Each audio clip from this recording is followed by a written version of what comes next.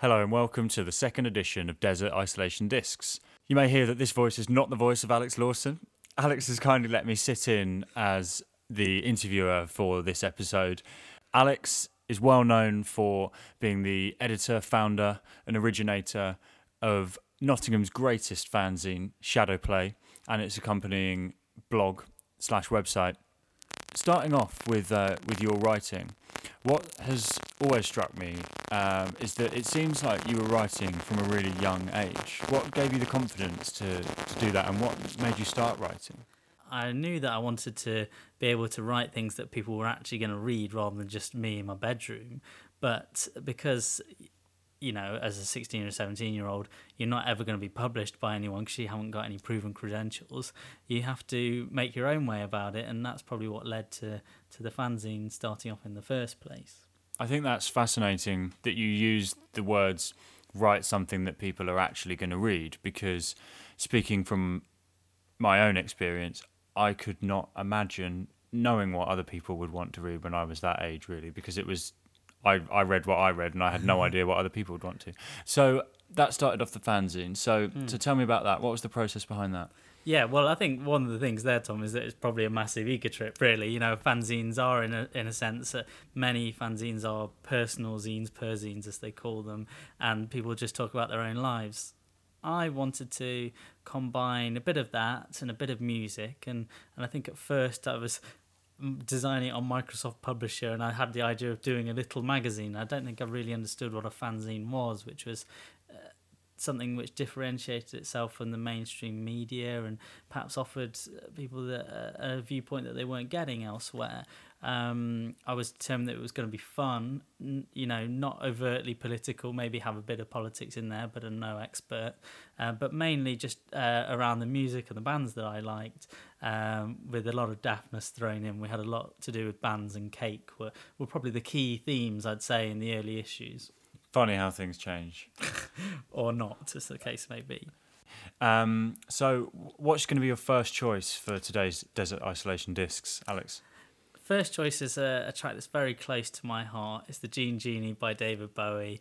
Bowie was a big idol of mine. He didn't influence my style, but he did. His lyrics and the panache that he had was something that I always admired. And, you know, as a teenager, you don't think that anyone else has ever discovered these things. So I remember the first time listening to David Bowie and this tape thinking, God, it blew my mind. And it was my parents' sort of song that they had with each other. And I think Gene Genie is just a fantastically weird song that only David Bowie could have written.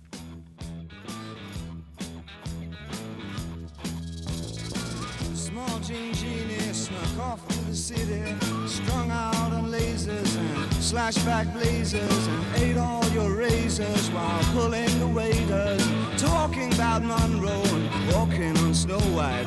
New York's a go-go and everything tastes nice. Poor little greenie. Ooh. Get back on it. Gene Genie lives on his back. The Gene Genie loves chimney stacks. It's outrageous, he screams and he falls. The Gene Genie, let yourself go. That was the Gene Genie by David Bowie. Now, Alex, talking about your fanzine a moment ago, you said that it had a lot of daftness going on throughout it. Or daftness, as I should say. Get it right. Silliness is something that I think is one of your best qualities, and is an interesting one because you can be quite a serious person at the same time. Are you surprised that you haven't grown older and grown more sensible? No, in fact, I think you know, I've been working for a long time on a fanzine that I don't think it'll ever be published, but its working title is How I Tried and Failed to Become an Adult. And I think there's so much that, you know, you try and do, and you've got to see the funny side of things. And also, I think that, you know, I always like to be in a room and think, you know, I could make every one of these people laugh if I wanted to. because, people remember that. And there is definitely an element of the class clown about it. I was the class clown. I jumped out of windows. I wrote silly things on the board. I drove teachers up the wall. But at the same time, it's a fantastic buzz that you get from making people laugh. And what I enjoy doing most is taking a serious situation and adding a little bit of silliness into it. I remember once at school there was a quite vicious lad. His name was Jeremy, although his slightly posh name was undermined by the fact that he was a quite thuggish lad. Anyway, there was an internal window which he decided one day to headbutt, completely smashed it apart. Everyone in the class was shocked. I remember the teacher just looking down at the table, was really upset. And I just decided to bust out the local glass repair company's jingle, which was "Coalsill windows are the best, 2 1 5." And everyone in the room laughed. And I really was a class clown, but I loved it. Which is interesting, I think, because you're also you're also quite a deep person, and you read quite serious and quite emotional literature, and have an interest in a lot besides comedy. And I think that is definitely a huge strength that you have those two sides of your character. But very, very interesting that they've kind of blossomed together as opposed to one taking over the other.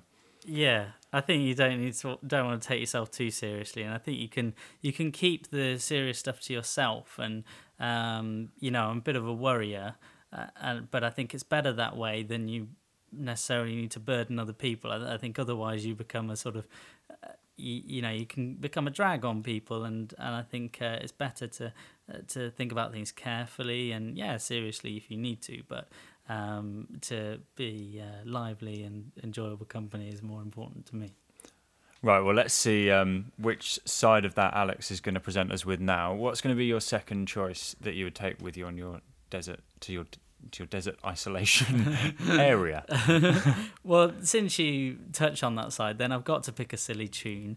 I absolutely love this.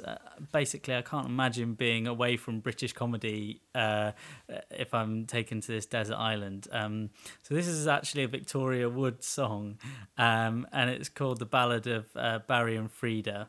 It's about an elderly couple and Frida's desire to have sex with Barry, and Barry not being so up for it. And what I love about it is I could analyse every line for hours in why it makes me laugh, but really it's just got the essence of that classic British humour, being beaten on the bottom with a woman's weekly and all these different things. And Victoria Wood is just a genius. I can't believe she recalls so many lines in such a short amount of time, so it's a fantastic song. Frida and Barry sat one night. The sky was clear, the stars were bright. The wind was soft, the moon was up. Frida drained her cocoa cup. She licked her lips, she felt sublime. She switched off Gardener's Question Time. Barry cringed in fear and dread as Frida grabbed his tie and said, "Let's do it, do it while the mood is right. I'm feeling appealing, I've really got an appetite. I'm on fire with desire, I can handle half the tenors in a male voice choir. Let's do it tonight." But he said, I can't do it, I don't believe in too much sex. This fashion for passion turns us into nervous wrecks. No derision, my decision, I'd rather watch the spinners on the television. I can't do it tonight. What a fantastic choice there from Alex Lawson. That was Victoria Wood from 1988. We've touched on your silliness. Now, another thing that really, really strikes me is your romanticism. I remember you telling me that you were off filming around Sheffield to make a video of all of the places that your girlfriend at the time loved.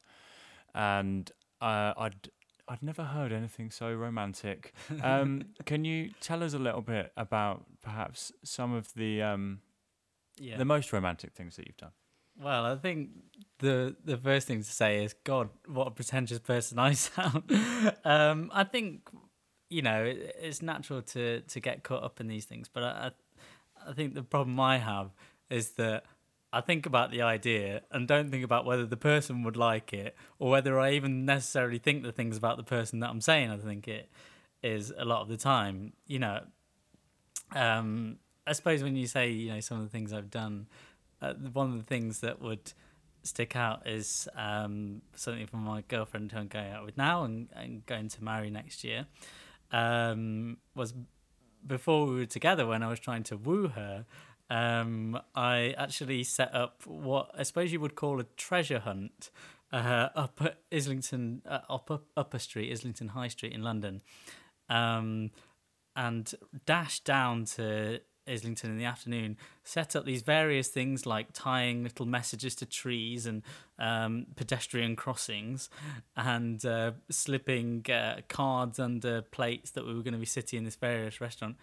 And of course she was freaked out. I don't know why I thought she'd be anything else. So yeah, the lesson is make sure that they actually want it first. But that was different because it was genuine emotion. I think other things I've rushed into and written books for people and perhaps sent messages that actually realistically maybe I didn't feel. But I love the idea of being a romantic. But now I definitely am with Anna. It's more genuine now. Oh. And what's going to be your third choice for us? Third choice today is a strong contrast to that, but it's Atmosphere, The Woman with the Tattooed Hands. It's a hip-hop track that I discovered about 10 years ago. I always loved the juxtaposition of hip-hop and piano. I think actually it works together. It might not seem like a natural fit, but Slug, who's the front man, if you will, of Atmosphere, carries this off perfectly, and it's about a woman who likes to pleasure herself with her own tattoos. It's a crazy idea for a song, but it works perfectly.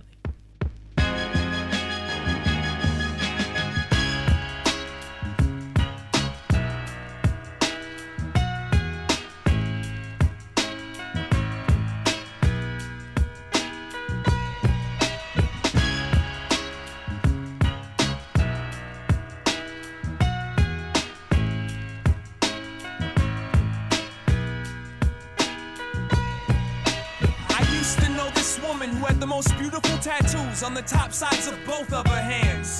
She was 43 years old, and as far as I know, had never yet been with a man. It's not that she wasn't attractive, she was beautiful, but it was the way that she interacted. She was aggressively passive, to the point where she would have intimidated any myth that ever tried to catch it. On the right hand, she had a tattoo of a nude girl. She claimed it is what God resembled. But on the left, she had a mirrored image of the same female, and this one, she explained, looked like the devil. I remember once watching her touch her own breasts, how the tattoo smiled as they stared down her stomach, as if anticipating when they'd be allowed to caress the sweet flower that they both seemed to hunger. Sweet flower. Now, maybe I was high, but it felt so right. Heaven and hell both take to this woman's womb. It didn't make sense how she could commence touching herself with me wide awake in the same room. But if I've learned anything in my years, I've learned I no longer believe in surprise. But what happened next damn near stole my tears. The tattoos came alive right in front of my eyes. So that was Atmosphere with The Woman with the Tattooed Hands. Interesting to hear that you chose a song which you were interested in the imagery and metaphor and in essentially the writing that was behind the lyrics in that track. Showing that you've always got that part of your brain switched on. And it was a great track. So you used to and still do write quite a bit about music. And now you write about football and business news as well. Where do you see your writing going and why?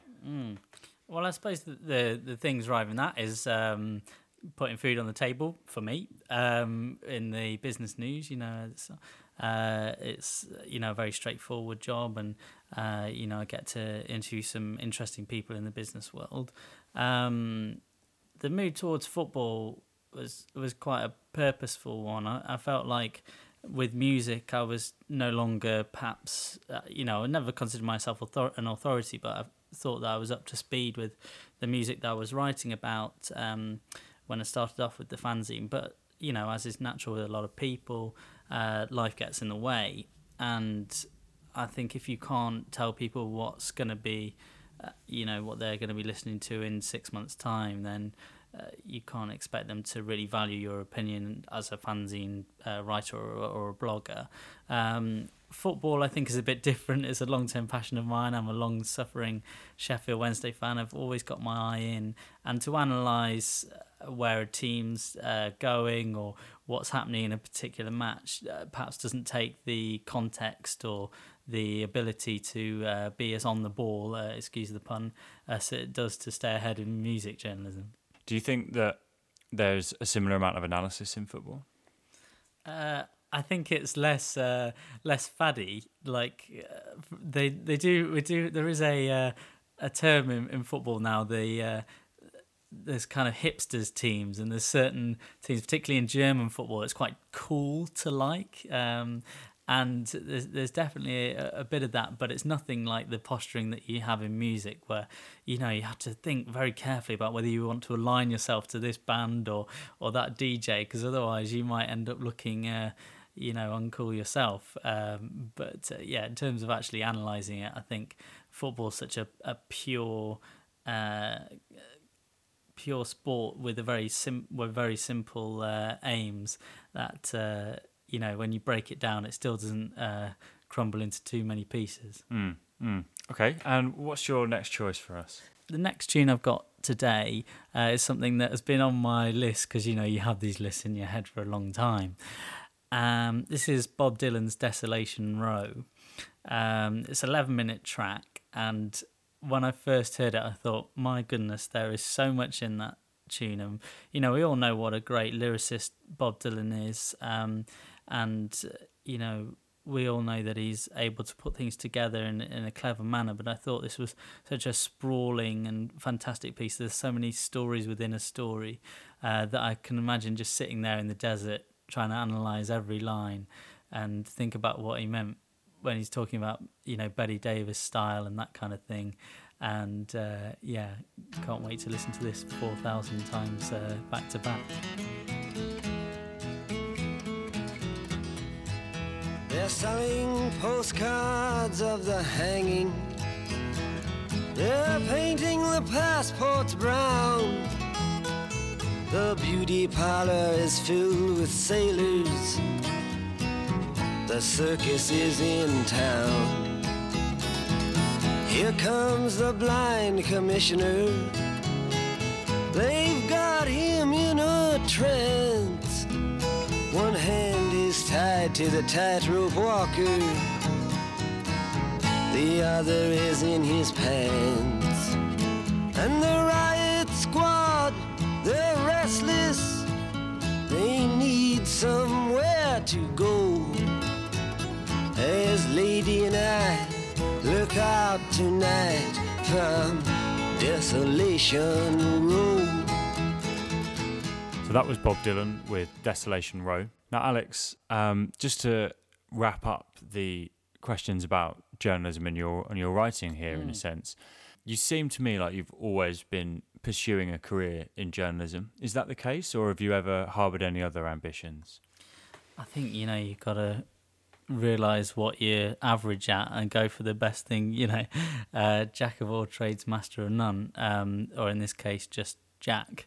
So, I enjoy journalism. I like the thrill of a chase of a news story. And, obviously I've thought a lot of times, it's not the easiest career to pursue, and I'm a long way off achieving what I, would ultimately like to do, to be comfortable and enjoy what I do. But when I think about doing anything else, I would miss the kind of slickness that you get in, for example, picking up a news lead and finding out whether it's actually true, and then printing it, and then talking about that particular story and analysing it, or for example, being face to face with someone and interviewing as we are now. You are given such a privileged access sometimes, and it's so interesting to see what agendas people have. It's great to gossip about the people that you interview, and it is a really interesting world. There's a lot of pitfalls that come with it, but I think when I think about what else I could do, the only desires I've ever had is to be a football manager. Even when I was a teenager, I thought, yeah, I'd quite like to be a football manager. It's slightly sad that even at that age, I sort of knew that I wasn't actually good enough to be a player and would have to be the bloke in the sheepskin coat at the sidelines, But yeah, that's what I was thinking. I'd love to see you in a sheepskin coat. I think I could pull it off. I maybe need a cigar as well to really offset it nicely. Yeah, I'll get you one for Christmas. So you say you're a long way off your ambitions.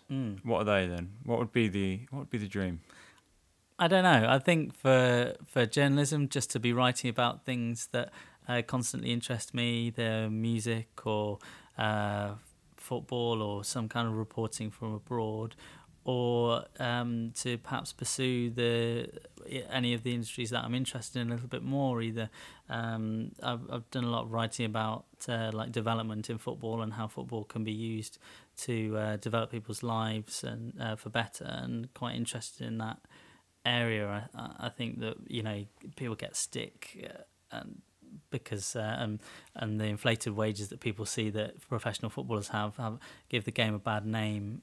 So yeah, quite interested in pursuing that, or perhaps working out a way to get paid to listen to lots of good music as well would also be. It still remains an ambition. Sounding so noble there for a minute. Yeah. Great. Not for long. Okay. So what's going to be your next track for us? The next track I've got is Claire and the Reasons, Pluto.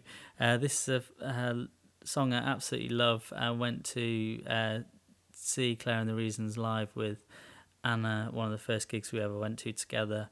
It means a lot to me, and also it's such a fantastic idea for a song. It's basically a letter to Pluto after it was declassified as a planet, saying basically, chin up, it's okay, we still love you. And I just thought, what a clever idea. And there's so many times in life you see ideas that you think, God, I wish I'd done that. But in this time, you just have to hold your hands up and go, that's fantastic.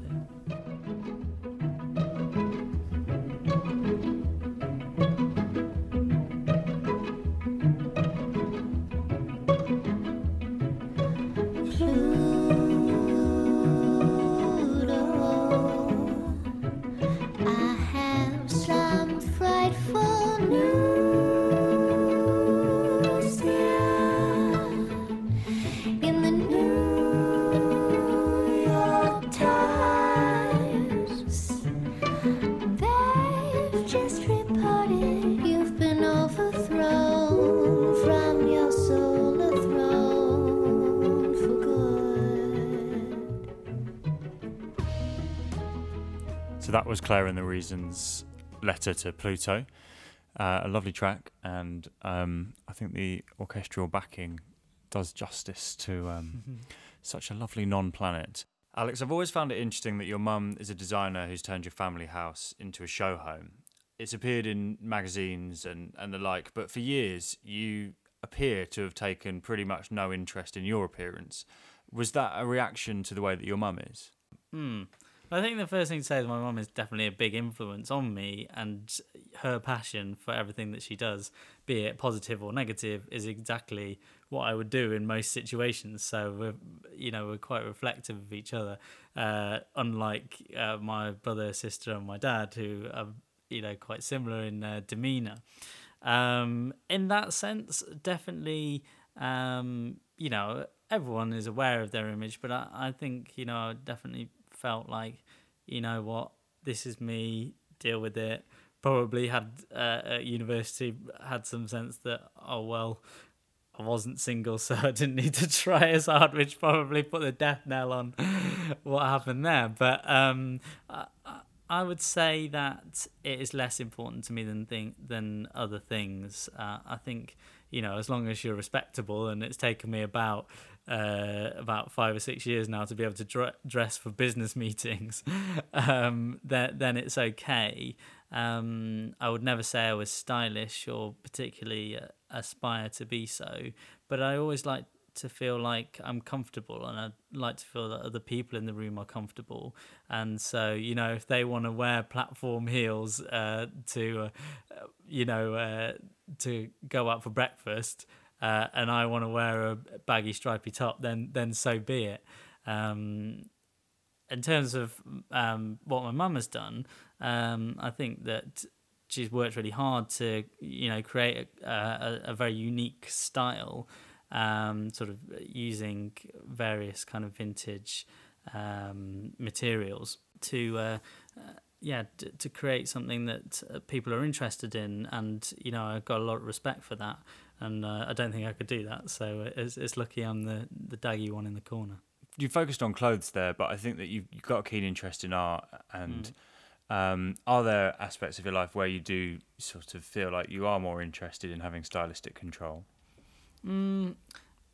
Just writing, I think. Yeah, I think that I've got very definite writing style. I like to inject humour. I like to have long sentences, then short. And I often like to think, if I'm writing, that it would, perhaps be at my best a good Sex Pistols punk song, and at my worst some kind of terrible tie-dye hippie sprawling mess, and usually I hit somewhere in between.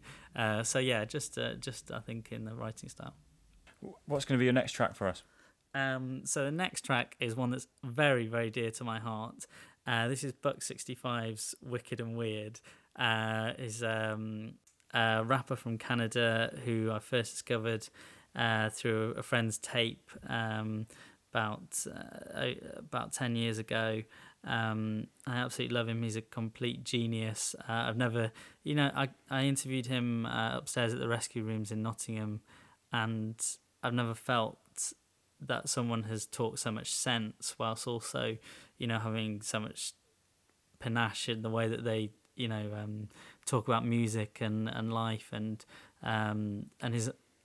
this song is absolutely fantastic. It's got a brilliant squelchy beat. It's about basically a guy living on the road out of a car, and I know every single word, and me and my friend Daniel rapped it all the way to Latitude, which was as sad as it actually sounds.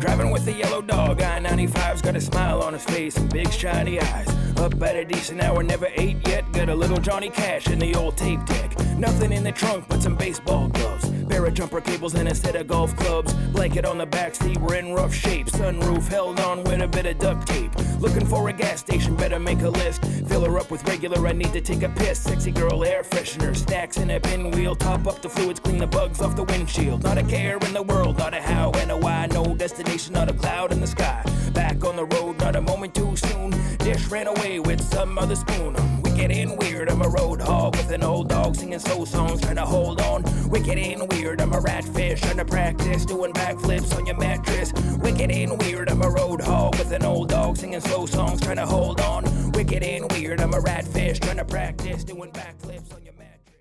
That was Buck 65 with Wicked and Weird.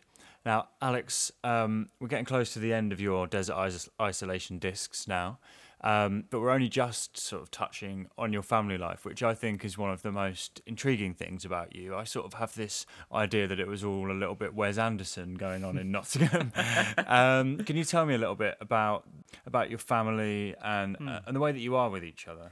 Yeah, I don't think it was too Wes Anderson. To be honest, things were very normal. My mum worked as a teacher, my dad a bank manager.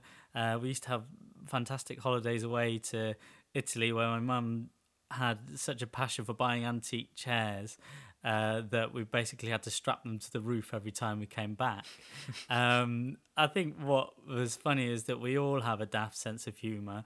We all love quoting Father Ted at each other, and lots of family in-jokes. And at one time I remember we were all some kind of army, and I was Sergeant Stocky because one of my mum's friends had called me Stocky, and I think my dad was unfortunately Captain Corpulent, and we now refer to him as King, although not really in any form of deference. But it's the classic middle class family whip. But it was great, and I was very close to my sister.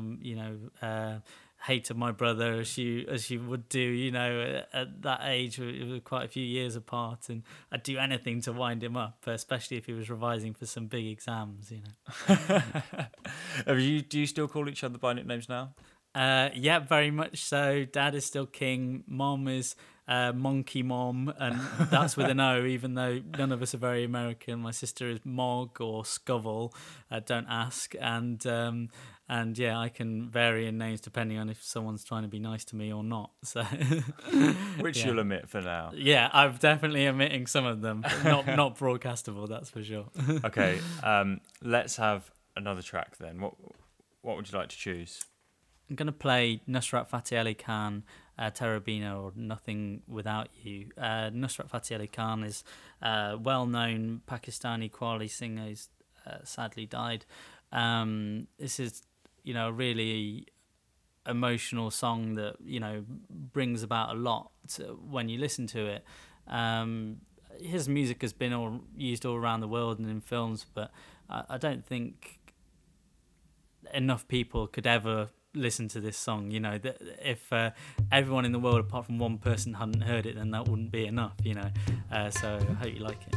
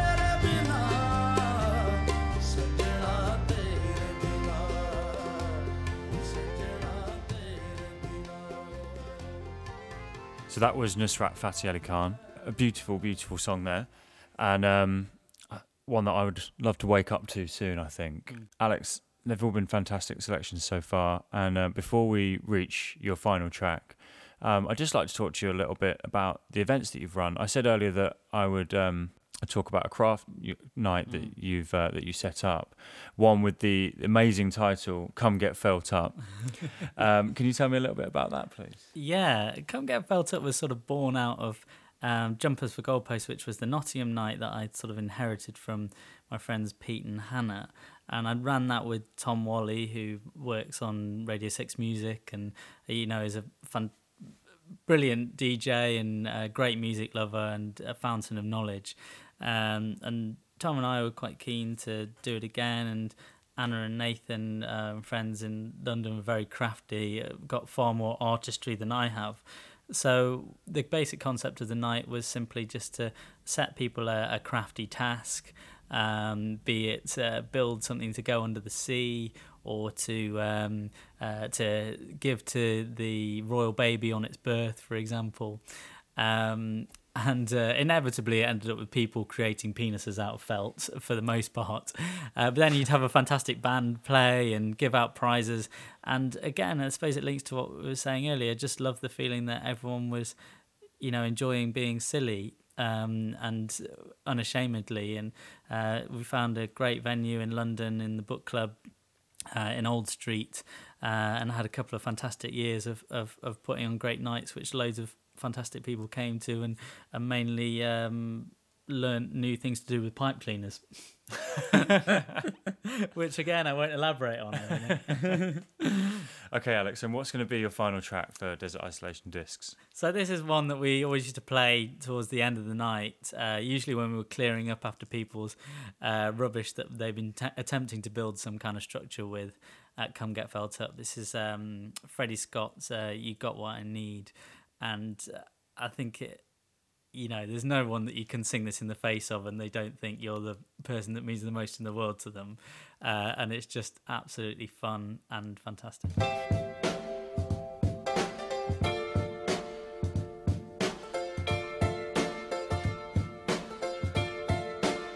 Oh, baby, you got what I need. You got everything I need. You're like medicine to me, oh, baby. In a world of salty tears, so afraid and full of fears, so glad you saved me, dear. Save me, dear. You brought sunshine to my life. Things were wrong, you made them right. How did you do it, dear? Do it, dear. Oh, I'm thankful every day that you came away. And I hope and pray that you'll never, ever go away.